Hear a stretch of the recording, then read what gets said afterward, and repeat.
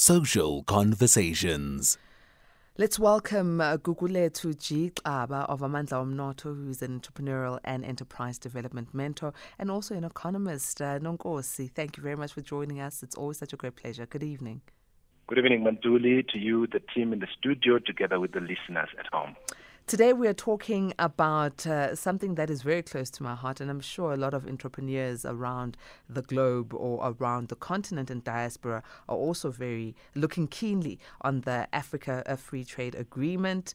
Let's talk about its purpose and if it has, in the couple of months, and I'm going to say months because it also started off quite shakily being signed. You know, it wasn't that easy and smooth running. But in the time that it has been in effect, are we seeing the purpose being outlined? Thank you so much, Mandula. Just maybe briefly to give the context to this, just as a reminder to our listeners. Remember, Africa is one of the largest continents on Earth, with 1.25 billion people and a combined GDP of $2.7 trillion in nominal terms. That's in rands about 41 trillion rands, with 54 countries and 30 million square miles. It's such a very vast area, which has been very incoherent in terms of how it's been functioning as a continent, even with regard to trading internally. And again, you'd remember, Mantuli, that there's regional economic communities, which are RECs. There's SADC with 16 countries, EAC with 5 countries, COMESA 21, ECOWAS, ECAS, IGAD, AMU, and CENSAD. If you look at all of these countries, they form a total of 90 countries, and yet we are 54 countries in the continent. So this alone presents a situation where when this trade agreement was introduced, it was introduced so that it could help streamline all of these things, because some of these countries are repeated. You know, like South Africa is part of SADC as well as part of COMESA, and so is other countries. But most importantly, Mantuli, it's a question of what are we doing as Africans? Are we really trading enough internally? You asked a very pertinent question, whether are we achieving this? The answer is a resounding no for now, but the gradual, process that will need to be achieved over time, because it's been a question of, all countries signing up and ensuring that they are truly becoming part of this in letter and in spirit. If you look at Nigeria, for instance, it was hesitating to be part of this precisely because it is still an economy that is relying so much heavily on oil, and it's beginning to start to diversify. But it is trying to diversify. It was kind of like hesitant because it knows that countries like Egypt and South Africa, the biggest economies in the continent, are well diversified, and they're very much sort of like on par with some best countries in the world, and they feel a lot of products are going to be flooding their economies or their countries. So this is really work in progress, Mantunia. Work in progress, but it seems that the progress is quite slow. And I say this because, one, we are repeating and not really coming up with a streamlined way of ensuring that every African country is able to trade within, across their borders within the continent. And it's not happening fast enough. The momentum is not showing that there's that much willpower from each political country and each organization within countries, in corporations. It doesn't seem like there's much happening. Absolutely. I think there is really, remember the main goal here is to create a single market for goods and services, and facilitated by the movement of persons. And if you're saying it's not happening fast enough, I agree with you, because if you look at the percentage trading that we have, comparing ourselves to other continents, for instance, the Asian countries, the Americas, we're simply sitting at about 16-17%, gradually growing. And by now, if you look at how they projected us moving forward with this agreement, they were saying by 2022 we should be reaching 50% in terms of intra-Africa trade, but we're not even at 20%. I think there is lots of challenges right now, which have to do with the fact that the instability in other countries, right, is one such problem where politically, that is, countries that are reasonably stable. I mean, this is an example of what we're experiencing in South Africa at the moment, because this is more like Umantuli, is she able to take care of her house and put order in it before she says, let us now work together with Mr. van der Merwe's house, who is the neighbor. So those are all the problems, if you put it in a very simple terms, that Africa still needs to grapple with, wherein politically there is no alignment, because policies and legislation in other countries and how other countries are run are not run properly in a sense that there's a lot of this instability, which then gives rise to this slowing down the process that should have been far by now. So one, instability politically, but the other one that I always look at and say this is going to be one of those stagnation reasons for this free trade agreement in Africa to work, and that's our infrastructure, right? So to fly from Johannesburg and get to Lesotho, to fly from Johannesburg and get to Ethiopia and across the continent is sometimes more expensive than flying from Johannesburg to New York. So infrastructure, we don't have rail networks, we don't have roads, and then flying is also expensive. So how on earth are we expected to make business work? African Development Bank, one of the institutions that we have in South Africa, which invest a lot into other African countries, have projected that Africa would need to invest about $170 billion every year towards the problem you've just pointed out, that is the infrastructure. So the lack of infrastructure is such a very issue that is really a sore point in the entire African continent. That talks to cross-border railways, air routes, water routes, roads, etc., including, by the way, the power, the energy, the power pool that needs to be driving the sort of like industrialization in the African continent. Because you must remember, Mantuli, Africa, when they say it's dark in the literal sense of the word, there's no electricity in many countries. Some of the electricity or the power penetration in other countries, they're as low as 40%. And that shows you that that is a big challenge that needs to be overcome in terms of infrastructure. And now, not to even mention the digital infrastructure, there's low connectivity in rural areas, in some remote areas, and poor internet access, which again presents a serious problem as we talk about 21st century. But on the flip side, Mantuli, for me, this presents serious great opportunities for Africa, because it means with the youthful continent that we have, there is so much potential for Africa to be able to rise, create more employment, and really start rolling out this infrastructure if the institutions that are supposed to do such, like the African Development Bank in this instance, as well as some of the institutions across the what you call the continent, are able to then put their hands together and start saying, we want to invest in here. In terms of driving our own economy. By the way, sorry, I made a mistake there. The African Development Bank, which is our board in the continent, but we've got our own bank here in Midrand, which talks to these issues, our own South African Development Bank. A-teamers, please join in on the conversation. We're talking about, the purpose, and hopefully we'll find that purpose and will be the change that we want to see when it comes to the African Continental Free Trade Area Agreement.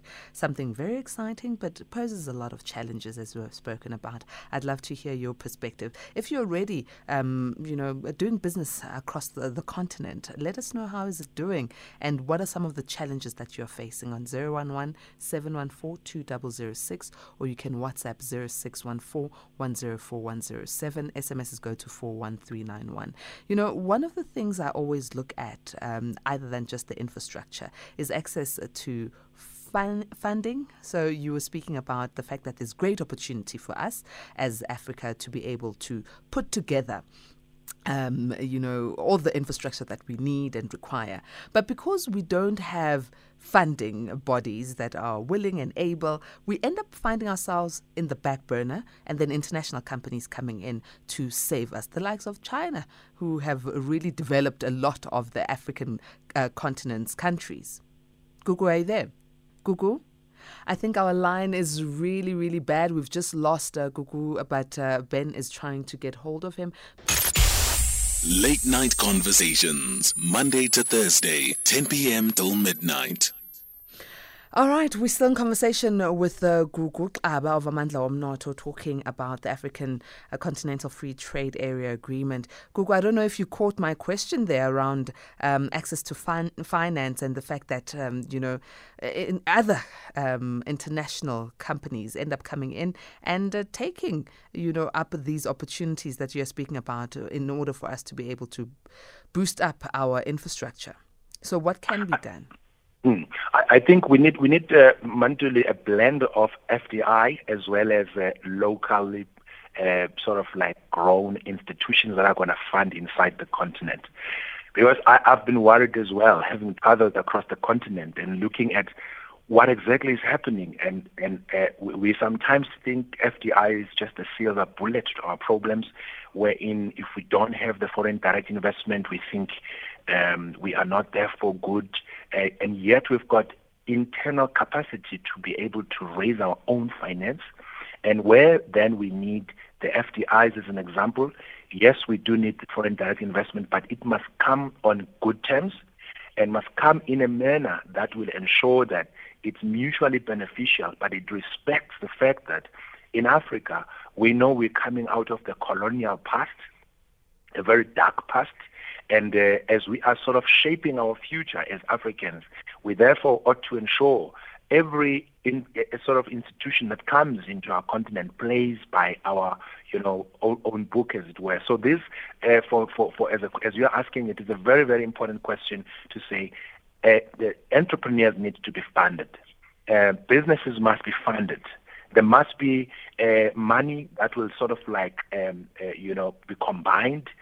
Like we were mentioning the African Development Bank, that will help drive infrastructure and help drive entrepreneurship and help really put together this picture that the Kwame Nkrumahs, our forebears, saw way back in terms of a united Africa, a prosperous Africa, and an Africa that is thriving, that is playing as an equal around the sort of economies and the people of the world.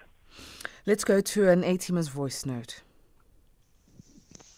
Hi, good evening, Patricia, and your guest, my brother there. I'd like to just pose a question regarding red tape and bureaucracy. As small businesses, we would complain about having to go through a lot of hoops, red tape, and all sorts of stuff for us to get through to the other side and maybe be able to trade locally. When I say locally, I mean South Africa. So how would red tape and all this bureaucracy affect us now when we have to look beyond our borders up north? And because we understand how things work here in South Africa, there's corruption, there's bribery, and there's all sorts of things. So how would that affect us? This is Xaba from the Eastern Cape. Thank you. Very good question there, Xaba. It was also on my mind. The bureaucracy, the red tape, and then the corruption. Gugu? This is, to Shabata, this is regarded as one of the challenges and the issues that needs to be resolved in the entire African continent. Truly speaking, I have observed as well, and at times they would say Africa is not for sissies, whatever that means. It becomes difficult to really do business in some countries where, there's so much of this red tape, there's so much of this corruption, and there's so much of this, non-willingness to engage properly with, within the countries themselves. I think it's part. If you read about this trade agreement, you'll note that they've noted that as part of something that needs to be overcome. Because if any country, for instance, wants to attract investment and wants to ensure that it thrives, because still these countries will still be countries. It's not like overnight we are going to have one big country, but we will need to have to break down these borders and to ensure that there is now a free flow of people in the future, of course. But to ensure now there is no these tariffs that are sort of like becoming barriers. So there's a whole lot of things which are being looked at in this agreement, which I believe will be able to be sorted with time. Let me go to A-Teamers messages. This one is from King St. Nazi Jenkins, who's in East London. Says SA is the biggest in the economical race in the continent of Africa, but no jobs. Starvation is everywhere. I respect Egyptians as they are more caring about their economy than here in South Africa. South Africa is like Botswana now. What's your comment there? Yeah, this is the problem that I think those who are in power and in authority should be better placed to answer, because truly speaking, our listener is correct. And sometimes if you have to think critically as to how are we going to be playing in this very big space if we're still failing internally. But I think that alone presents opportunities, I guess, to be able to maybe try and overcome some of our internal problems through investing in the African continent. But I think this is the problem that really needs to be looked into, because it's something that it's a worry for every really person in South Africa who is awoke, who sees that what is happening now locally. Another message from Donald in Rustenburg, who says, "Good evening, Patricia and all A-teamers. In Africa, we have many barriers, for smooth and free trade. One Africa is not yet uhuru. We hate each other in the region. So how can we achieve all that great?" Yeah, I hear you.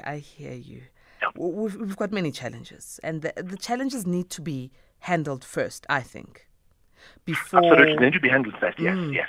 Before we can even say we are going to start embarking on this free trade.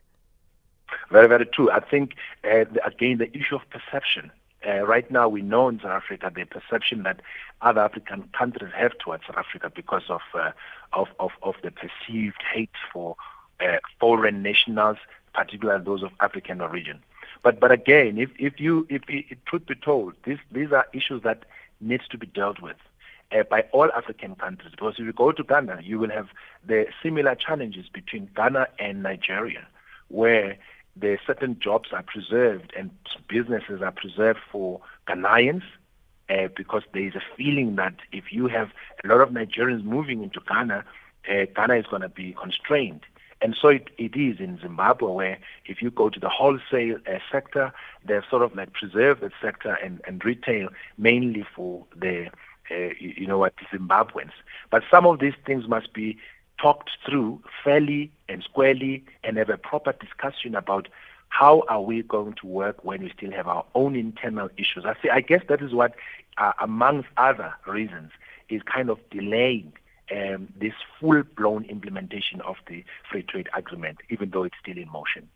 All right. Before we close up, we need meaningful partnerships, even in the midst of this challenges that we have outlined. How can we start developing them? We definitely need to develop these partnerships. I think it is important to look at what each country has to offer, because on the basis of economic advantages that each country has, you'll find there is a lot that each country can offer to the next country based on its strengths. I was in Ghana a few years ago when I had we were addressed by His Excellency the President, talking about, for instance, cocoa, that we don't need to buy some Swiss chocolate somewhere and some some coffee that comes from overseas. We need this coffee processed in Ghana and sold to South Africa direct. Just as an example, in terms of products that needs to be produced in Africa. And Africa is having a huge amount of land which is arable, which we need to sort of work together around and make sure that if we can produce something in South Africa, particularly as a highly developed economy in the continent, it has a lot to offer to other countries that are less industrialized, by partnering with those countries, just like we are doing here when somebody from, in terms of our PE laws, to say there will be local sort of like developed economies given enough space for them and entrepreneurs to be partners on equal terms with the foreign nationals, even of African origin. So those are all the issues which I think needs to be looked at for us to have a meaningful partnership in the continent. Well, Gugu, I think there's still room for improvement and there's a lot that we can still do. If you could kindly give us contact details for Amandla Omnotho, because I know that your finger is on the pulse all the time to ensure that we as South Africans are also part of this free trade area agreement. Absolutely, Manduli. We are even going to call upon a meeting, as we normally do, virtual meeting, where we'll have some of the leaders in this trade agreement just to sort of like share the knowledge and the information that entrepreneurs need to have. We are on our Facebook page. Our listeners can go like us there because that's where we update a lot of things. Amandla Omnotho Facebook page, and as well as Amandla Omnotho YouTube TV. Excellent. Thank you so very much. And Nkosi, always such a pleasure. Thank you, Mpemba. Much appreciated.